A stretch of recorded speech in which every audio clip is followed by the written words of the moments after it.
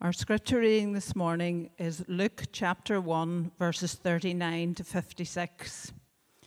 In those days, Mary arose and went with haste into the hill country to a town in Judah. And she entered the house of Zechariah and greeted Elizabeth. And when Elizabeth heard the greeting of Mary, the baby leaped in her womb. And Elizabeth was filled with the Holy Spirit. And she exclaimed with a loud cry, "Blessed are you among women, and blessed is the fruit of your womb. And why is this granted to me, that the mother of my Lord should come to me? For behold, when the sound of your greeting came to my ears, the baby in my womb leaped for joy. And blessed is she who believed that there would be a fulfillment of what was spoken to her from the Lord." Mary's song of praise, the Magnificat. And Mary said, "My soul magnifies the Lord, and my spirit rejoices in God my Saviour. For he has looked on the humble estate of his servant. For behold, from now on, all generations will call me blessed. For he who is mighty has done great things for me, and holy is his name. And his mercy is for those who fear him, from generation to generation. He has shown strength with his arm. He has scattered the proud in the thoughts of their hearts. He has brought down the mighty from their thrones, and exalted those of humble estate. He has filled the hungry with good things, and the rich he has sent away empty. He has helped his servant Israel in remembrance of his mercy, as he spoke to our fathers, to Abraham, and to his offspring forever." And Mary remained with her about 3 months and returned to her home. This is the word of the Lord.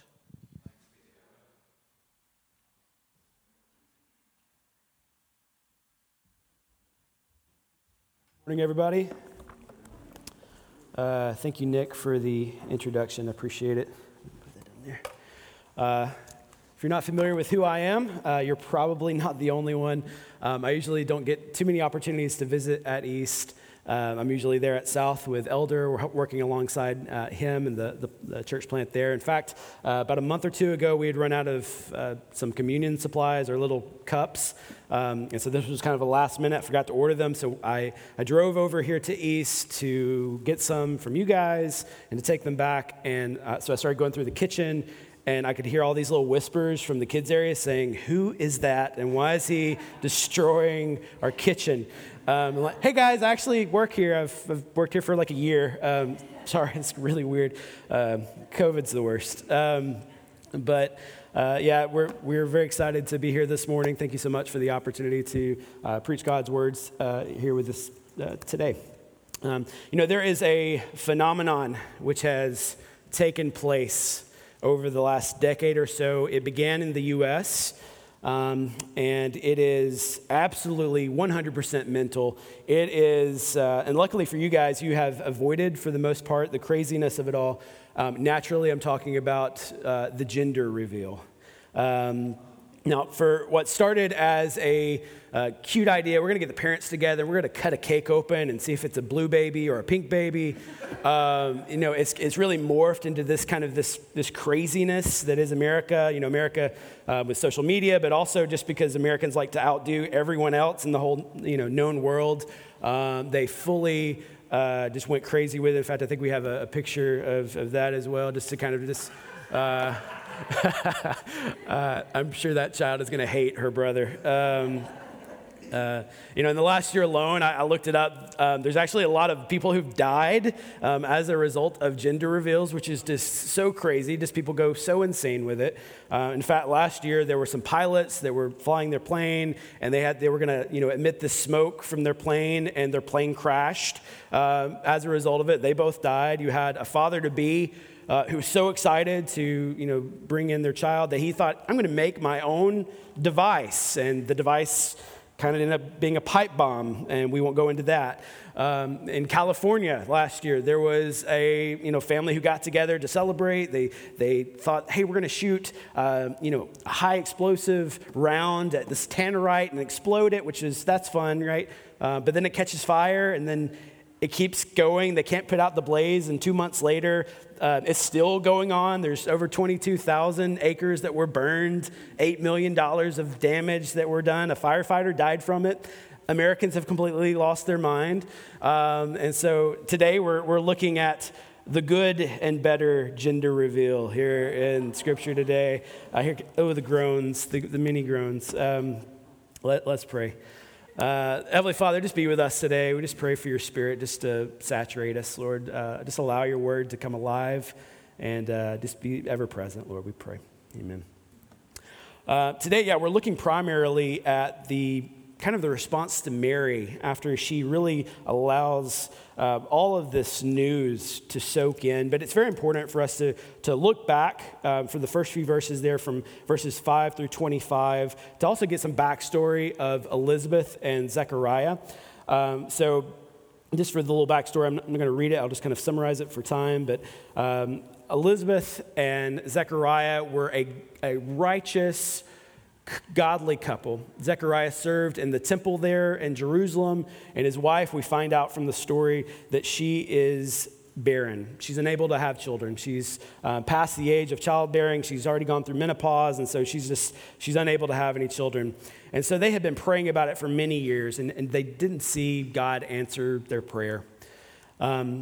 And so time keeps passing, and still nothing. And one day, Zechariah is there in the temple. He's serving at the altar of incense there.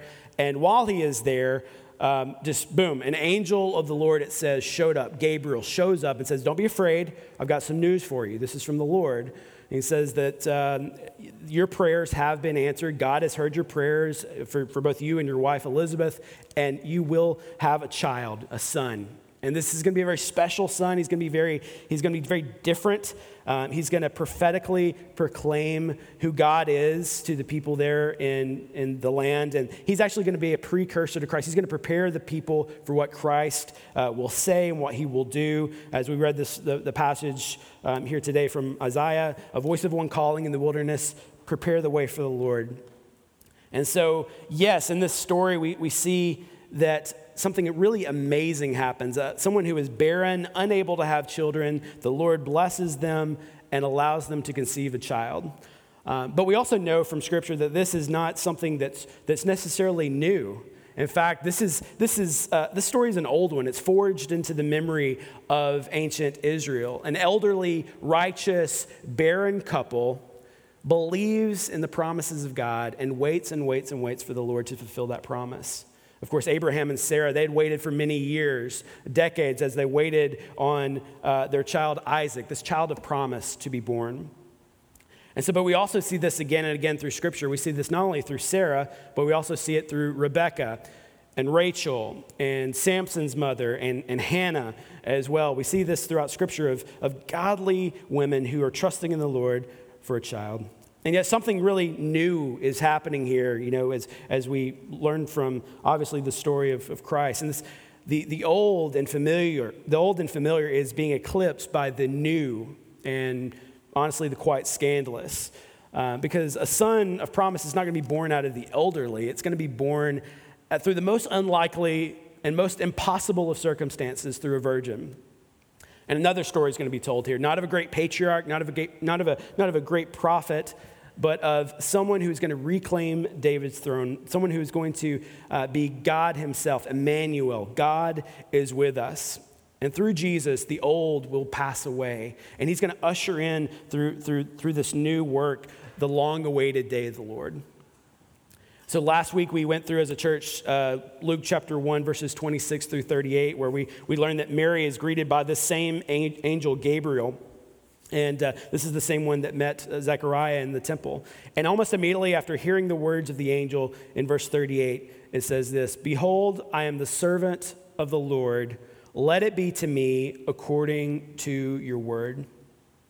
And Mary's response here to Gabriel, it really calls for our attention, because when she says, let it be, she's not just a passive participant. She's just going to allow this to happen to her. What she's truly saying is, let what you have said be done to me. She's an active participant in what God is doing. And that is the same thing that Christ calls us to do, to actively participate in what he is doing.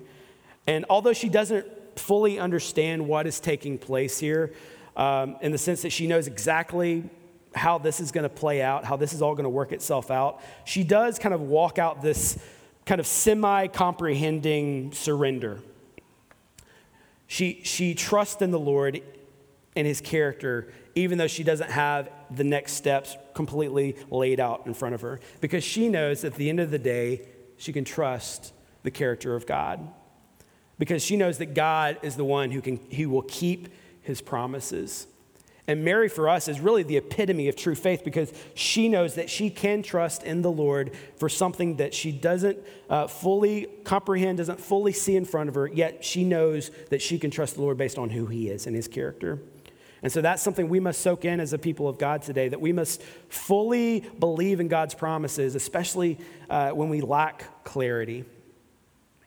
We must fully believe in God's promises even when we lack clarity. You know, Mary here is truly showing that those who follow Christ how to do that, and that's with complete trust. I can think of many times in my life where I've felt the Spirit encouraging me to do something or say something, but oftentimes what happens is I don't know how to get there. I feel like I'm at point A and the Lord has asked me to get to point Z, but there's B, C, D. There's all these other points that have to be accomplished before I get to Z. Like, I've got to go through that process. And so there's this process that I believe God does for all of us through that, where he stirs our hearts for something. And I'm reminded of Habakkuk 2:4 that says this: the righteous shall live by faith. The righteous shall live by faith. That's what God is doing through us. He's allowing us to nurture this relationship of trust and belief, where we are in this kind of the zone of, Lord, I don't know how this is all going to play out. I don't really know how this is all going to work itself out, but I do know that you're trustworthy. I do know that I can trust in your good and perfect character. I know that you have the best for me in that regard. And so I'm going to trust you, even if this is going to be hard, even though this seems impossible to get through. I'm going to trust in you in this. And so maybe the Lord is asking you to do something in this season that you're in. Maybe he's challenged you to foster or adopt a child, to partner with groups that are trying to tackle sex trafficking, to get involved in church planning, to help out at the larder, to start a nonprofit ministry, not-for-profit ministry, to share your faith with a coworker. There's so many different things, and oftentimes, again, we don't have the full details of how this is going to play out. Can we trust in God in that process? And maybe today you're really just struggling with faith in general. Maybe you would say, my faith is wavering. I struggle with what you're saying here today. Let me just remind you what Christ himself said. He talked about having this mustard seed, which is just this small little speck. Just trust me this little bitty, tiny little bit and see where this grows. So if we can just trust him with that little bitty speck of faith, and just let our prayer be, Lord, I believe, help my unbelief. Help me to trust in you in greater measure. Help me to just lean in on you in this season. And Mary here, she believed that the words of Gabriel were true. She believed the word of God here. And in the truest sense, Mary was kind of like the first Christian, in the essence that she was the first to know about God, really truly understanding that he is taking on flesh. And she believed here, Emmanuel, God is with us. She's believing it. And in her belief, the first thing she decides to do is, I'm going to make a journey to visit my relative Elizabeth. And so she decides to embark on this journey. So this is not across town. This is from Nazareth to just outside of Jerusalem, where Zechariah and Elizabeth lived. This is about 80 to 100 miles. So this is kind of like going from Belfast to Dublin. It's something that would take a little bit of time to go through, 3-4 days probably, rocky, hilly terrain. And I just imagine kind of what was going through Mary's mind. She was probably saying, Mary, did you know the whole time? She was constantly trying to think, how is this working itself? How is this working itself out? She was thinking of what Gabriel had said. She was thinking of the Old Testament, I'm sure, and how does this child, how does this play in with what Isaiah says here and all of this? I'm sure she was, like every parent, she was wondering, am I a good enough parent to take care of this child that I've been given? And so Elizabeth and Mary finally meet with one another. But before they do, I just want you to think just briefly on what does Mary know about Elizabeth here, and what does Elizabeth know about Mary? Because if you kind of just skimming through this, you can kind of jump over this, but it's very important for us to understand what each of the ladies were thinking in this moment, what they knew in this moment, because the Holy Spirit just kind of brings everything together in a very powerful way. Elizabeth, all she knows really is that her son is going to be a great prophet, and he's going to prepare the way of the Lord. That's all she knows. She's excited about that. She's overjoyed with that. But she doesn't know who the Lord is going to be. She doesn't know who the mother of her Lord is going to be. She doesn't have these details. And what does Mary know about Elizabeth here? In verses 36 and 37, it says this, "And behold, your relative Elizabeth in her old age has also conceived a son, and this is the 6th month with her who is called barren. For nothing will be impossible with God." So Mary, she's really going in faith to visit her cousin here. And when they finally meet and they finally have that chance to greet one another, it's very cool what happens. In verse 40, it says, "She entered the house and greeted Elizabeth here, who was now 6 months pregnant." So you have to think of Mary from her perspective. The angel had told her, your relative Elizabeth, she's pregnant. She's 6 months pregnant.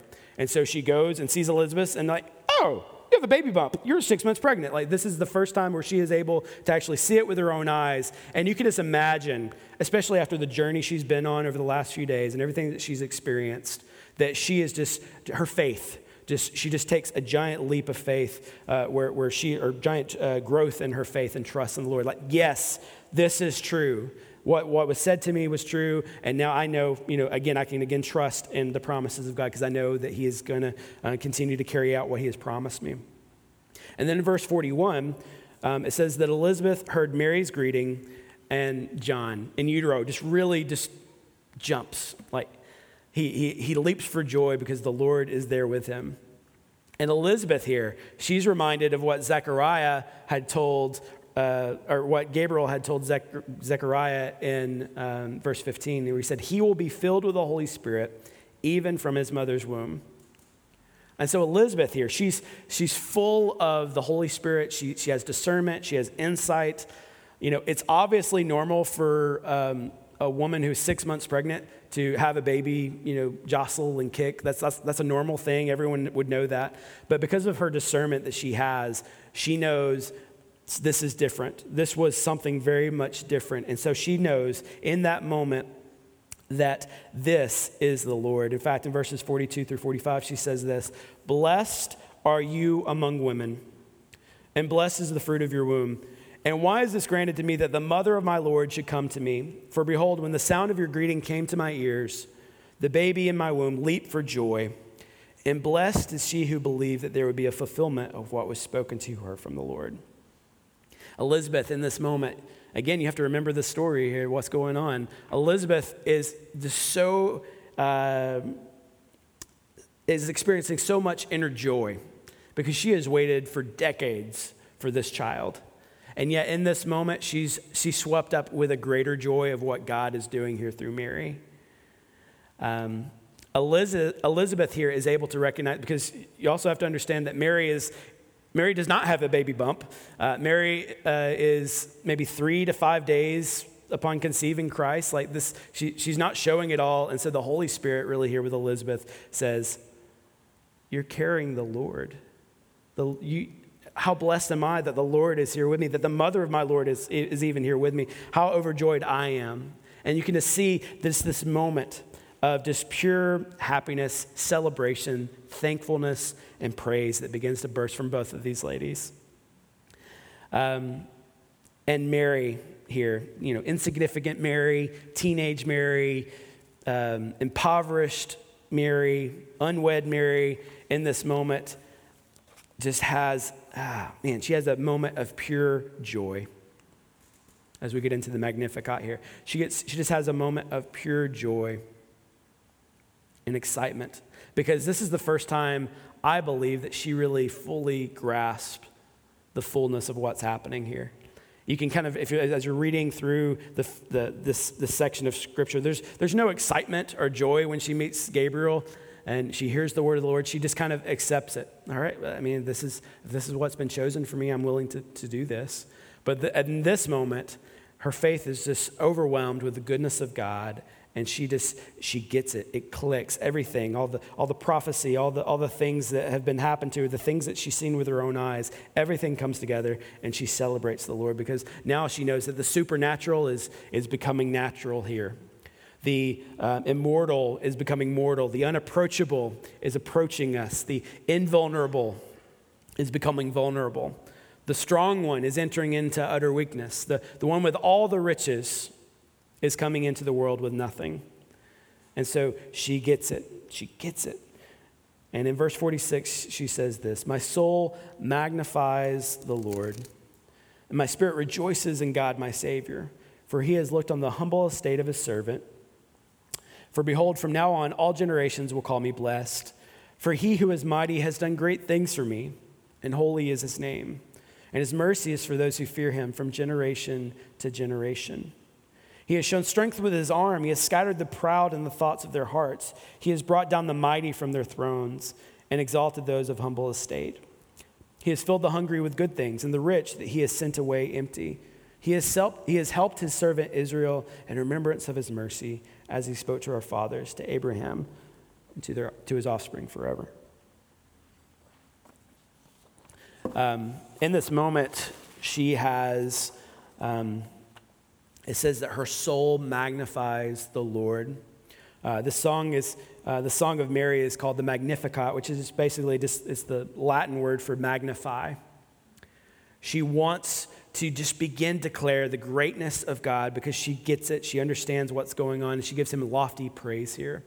And I'm reminded of Psalm 34, verses 1-3, which says this: "I will praise the Lord at all times. I will constantly speak his praises. I will boast only in the Lord. Let all who are helpless take heart. Come, let us tell of the Lord's greatness. Let us exalt his name together." As we continue on this morning, I think it's very helpful for us to ask this question: are we praising God for what he's doing and what he has done in our lives? Are we taking a moment in the busyness of our lives, in the busyness of this Advent season, this Christmas season, are we praising him for what he's doing and what he has done in our lives? In verses 47 and 48 here it says, "And my spirit rejoices in God my Savior, for he has looked on the humble estate of his servant. For behold, from now on all generations are going to call me blessed." Mary here knows that she's going to have, because of her son, that she's going to have great notoriety and publicity, that she's going to, just because of her being the mother of the Lord, she knows that this is going to bring something for her. And she's going from obscurity, as it says here, he looked on the humble estate of his servant.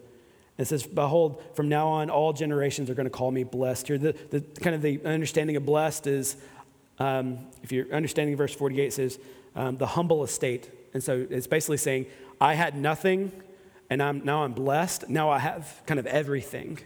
Everyone's going to call me blessed because now I have really everything. I have the Lord. I have this moment. And she just sees the character, the mercy, the goodness of God in her life. There's something very typical in what I've noticed is in Irish culture is, when someone is really winning in life here, really winning, doing an amazing thing. Maybe they won the Nobel Prize, or they've won an Olympic medal, or something like that. The news crew will go out and they don't interview those people. What do? They go and interview the mom and dad. Right? That's just what they do. They go, and then the parents will always be standing outside, and they'll have this big grin on their face, and we're so proud of our wee lad. And they just have this moment, this special moment. They're just beaming with pride over their son. And it's the same way here. She knows that this is going to bring a lot of awareness to her. I believe as we're looking through these passages here, this section right here, I think there's some things that we can really glean from, we can really take away, regardless of whether you come from a Protestant background or whether you come from a Catholic background. I think it's very helpful for us to kind of spend some time here for a moment. For Protestants, there's this kind of this weird fear with Mary, if I can be so bold, because of its connotations to Catholicism.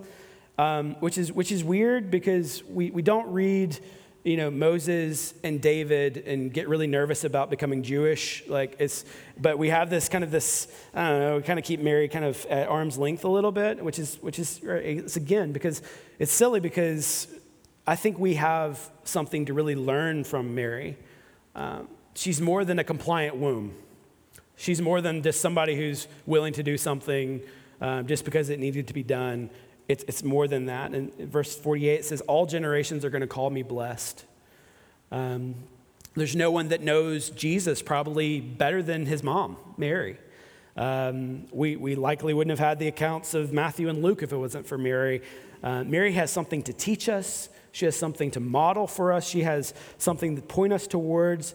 And as we spend some time, if we can just take a moment and just look at the faith of Mary in the midst of all this, that she's willing to trust in the Lord so willingly and so openly, I think I think we just need, as Protestants, I think we just need to spend some time there. For Catholics, if you come from a Catholic background, I just want to, again, focus our attention to verse 47 here. It says, my spirit rejoices in God, my Savior. My spirit rejoices in God, my Savior. Mary knows that she's not perfect because only perfect people need a Savior. Only perfect people need a Savior. And this is, we're not going to spend too much time here, but this is difficult to balance with kind of Catholic doctrine of the Immaculate Conception that believes that Mary was born without original sin, that, through her mother Anne and all of this, but only imperfect people need a Savior. Mary would agree with that. She agrees with that here. She says so in this verse. And as we skip ahead to verse 49, it reads that God is the Holy One. Holy is his name. Again, she's not pointing to her holiness. She's pointing to the Holy One. She's talking about Christ. She's probably familiar with Isaiah 43:11, which says, even I am the Lord, and apart from me there is no Savior.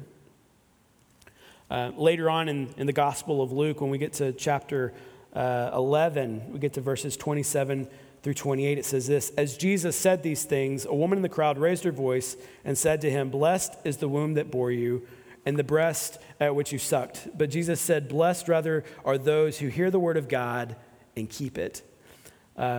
Essentially what Christ is saying here in this moment is that being related to me, that doesn't give you salvation. That doesn't give you a free pass with me. Perfect church attendance doesn't make it with me. Serving in the kids ministry, as great as that is, doesn't really give you that salvation. Morality doesn't get you there. Being my disciple does. Following me, trusting me, relying on me as your means of grace and salvation. That's what gets you salvation here. And as I was preparing this message this week, I was just kind of struck by the fact that every child is completely dependent on their parents. Completely dependent. They need their parents for shelter, for nourishment, for clothing, for love. These are all things that a child needs. But I believe Mary was the first human in history who was completely dependent on their child. Completely dependent on their child. And that's something for us to also meditate as we're thinking on Mary, that she had the faith that basically she's carrying this child, but she also knows that this child is her means of grace. This is her means of grace, not just for the whole world, but for her herself, that God is my Savior, that God is doing all of this right now for me. It just boggles the mind. And as we continue on with Mary's song here, we find this transition that kind of takes place where she's celebrating God in verses 46 through 48. She's celebrating God for what he has done for me personally, what God has done for Mary, but then she shifts to what God has done for others. 49 and 50. For he who is mighty has done great things for me, and holy is his name. In 50. And his mercy is for those who fear him from generation to generation. While Mary knows that God has been good to her personally, she also is very aware of the fact that his goodness is not limited just to her, but to everyone in this room and to the millions of generations past, present, and future who could also tell the same stories of God's mercy for them. Because her eye is not on herself, it's on the constancy of God, on the character of God. And as we dive further into the Magnificat, we know that it's not necessarily an explanation of who God is that we see here, but rather what God does. That he remembers his people, he visits his people, that he compassions, that God rescues, that God saves. Biblical scholar James Edwards refers to the Magnificat as this. He wrote this: the essence of the Magnificat does not consist in its particular language or figures of speech, but in its revolutionary blueprint of divine favor. It is a hymn not of the proud, but of the powerless, not of just deserts, but of unexpected grace, not of a world fully controlled and determined by human powers, but overturned by divine comedy. God is the subject of nearly every verb, and the verbs are all transitive. They do not declare who God is, but what God does as the powerful deliverer of the needy and the oppressed. God does not turn away from want and oppression, but actually towards both in compassion and rescuing intervention. In most religions, a meeting with God requires the low to ascend high, for sinners to become saints. The Magnificat reverses all protocol and expectations. God, who is high, becomes low. He sees human need and initiates a revolution that reorders reality. The transcendent God intercedes on behalf of a lowly young woman and calls her blessed. The Almighty gives mercy to those who fear him and scatters the strong, the proud, the rich, and while filling the hungry and the needy with all good things.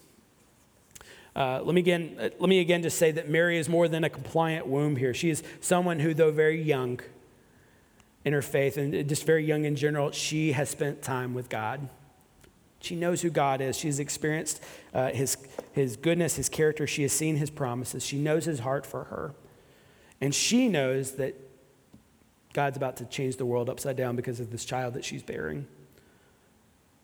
As she shifts to this final portion of the Magnificat here, we're going to look at verses 51 through 55. It says this: he has shown strength with his arm. He has scattered the proud in their thoughts, in the thoughts of their hearts. He has brought down the mighty from their thrones and exalted those of humble estate. He has filled the hungry with good things, and the rich he has sent away empty.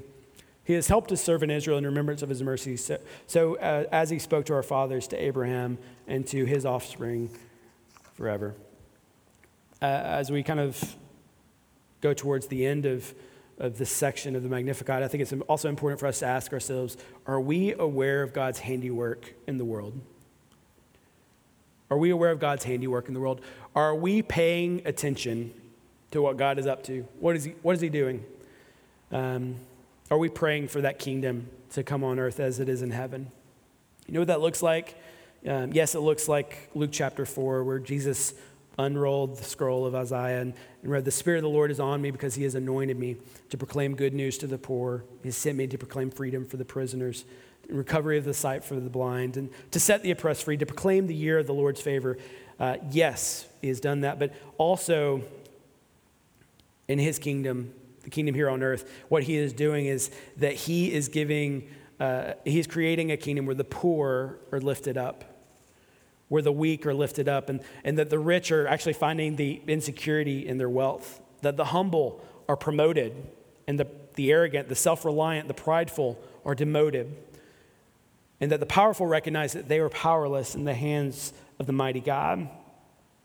And this can be a very challenging portion of Scripture to get through. In fact, as I was researching this week, there were several governments at some times that just basically tried to white out this section of Scripture, that basically this was illegal for them to preach through this section of Scripture because of fear of what this passage could do if it got into people's hands. It is offensive, and it is scary for those who are in power. In this moment in time as well, we see the upside down kingdom already at play here. We see Zechariah. This is the guy who is supposed to be the spiritual leader. Like, he's the priest there in Jerusalem. He's serving in the house of God. And what happens to him? Ultimately, he proves faithless. We learned that because of his lack of faith, the angel says, you're not going to speak until this child is born. And so he's the one who proves faithless. But then you find these two women, Mary, this humble servant girl, a virgin, and you have Elizabeth, who has gone decades without having a child and has longed for that, who's been cast aside for so many years, has not been able to probably be a part of the same circles and all of that. We find both of these women living in full faith and speaking with the voice of a prophet here.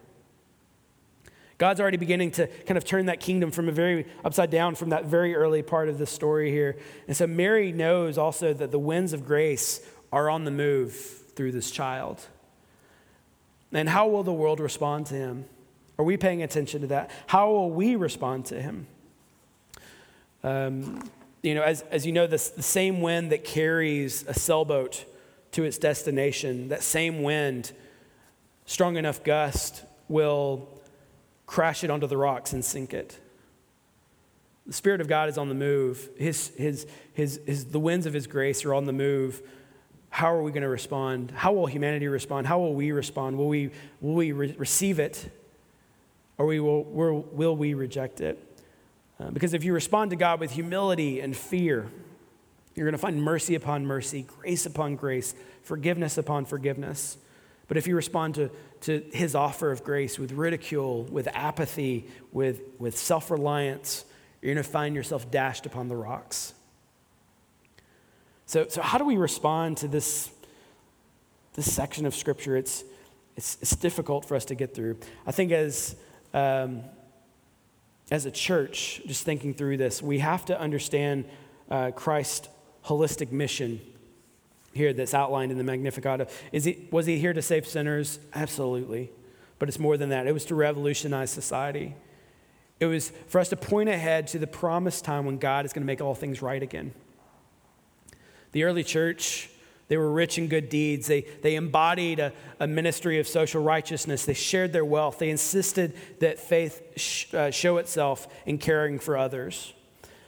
Deacons were established to coordinate deed ministries both inside and outside the church. I'm excited for what Village is in the process of doing with kind of organizing that and getting that kind of moving forward with deacons here at Village East. Excited for that. The early church gave the poor and the marginalized a place at the table. They exalted society's lowest members. They raised the position of women in that culture. They freed slaves. They preserved the dignity of the poor. As a church community, we should look for ways to work with God and be his hands and feet for those both nearby and around the world. I'm excited for what Village is doing. I'm excited for our partnerships with Walkway, with Larder, with all these different things. But I'm also asking us this question: what else can we do? What other things can we do? Not just as a church, but how as we as individuals, as us as individuals, how can we look for ways? God, what's a way that I can help to do this? What's a way that I can serve the poor, serve the needy in my community? And individually, I believe that there's some other things that we can do. As followers of Christ, we must really just take a moment and look in the mirror and begin to ask ourselves this question. Because the Scriptures are completely full of so many references to caring for the poor, caring for the needy, caring for the refugee, caring for the immigrant, caring for the widow. And oftentimes, we're okay for the most part walking around as if God, if God is so concerned with these groups, oftentimes why do we feel so unconcerned? If God is so concerned with these groups of people, why oftentimes do we get so busy and so distanced and so unconcerned? Because the gospel of grace is always going to lift up the poor.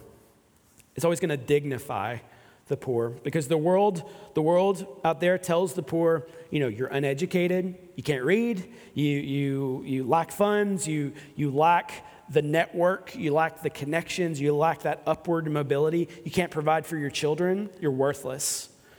Religion comes along and says, The good, the people with character, those are the people who find God. And that if you don't have those, you can't find God.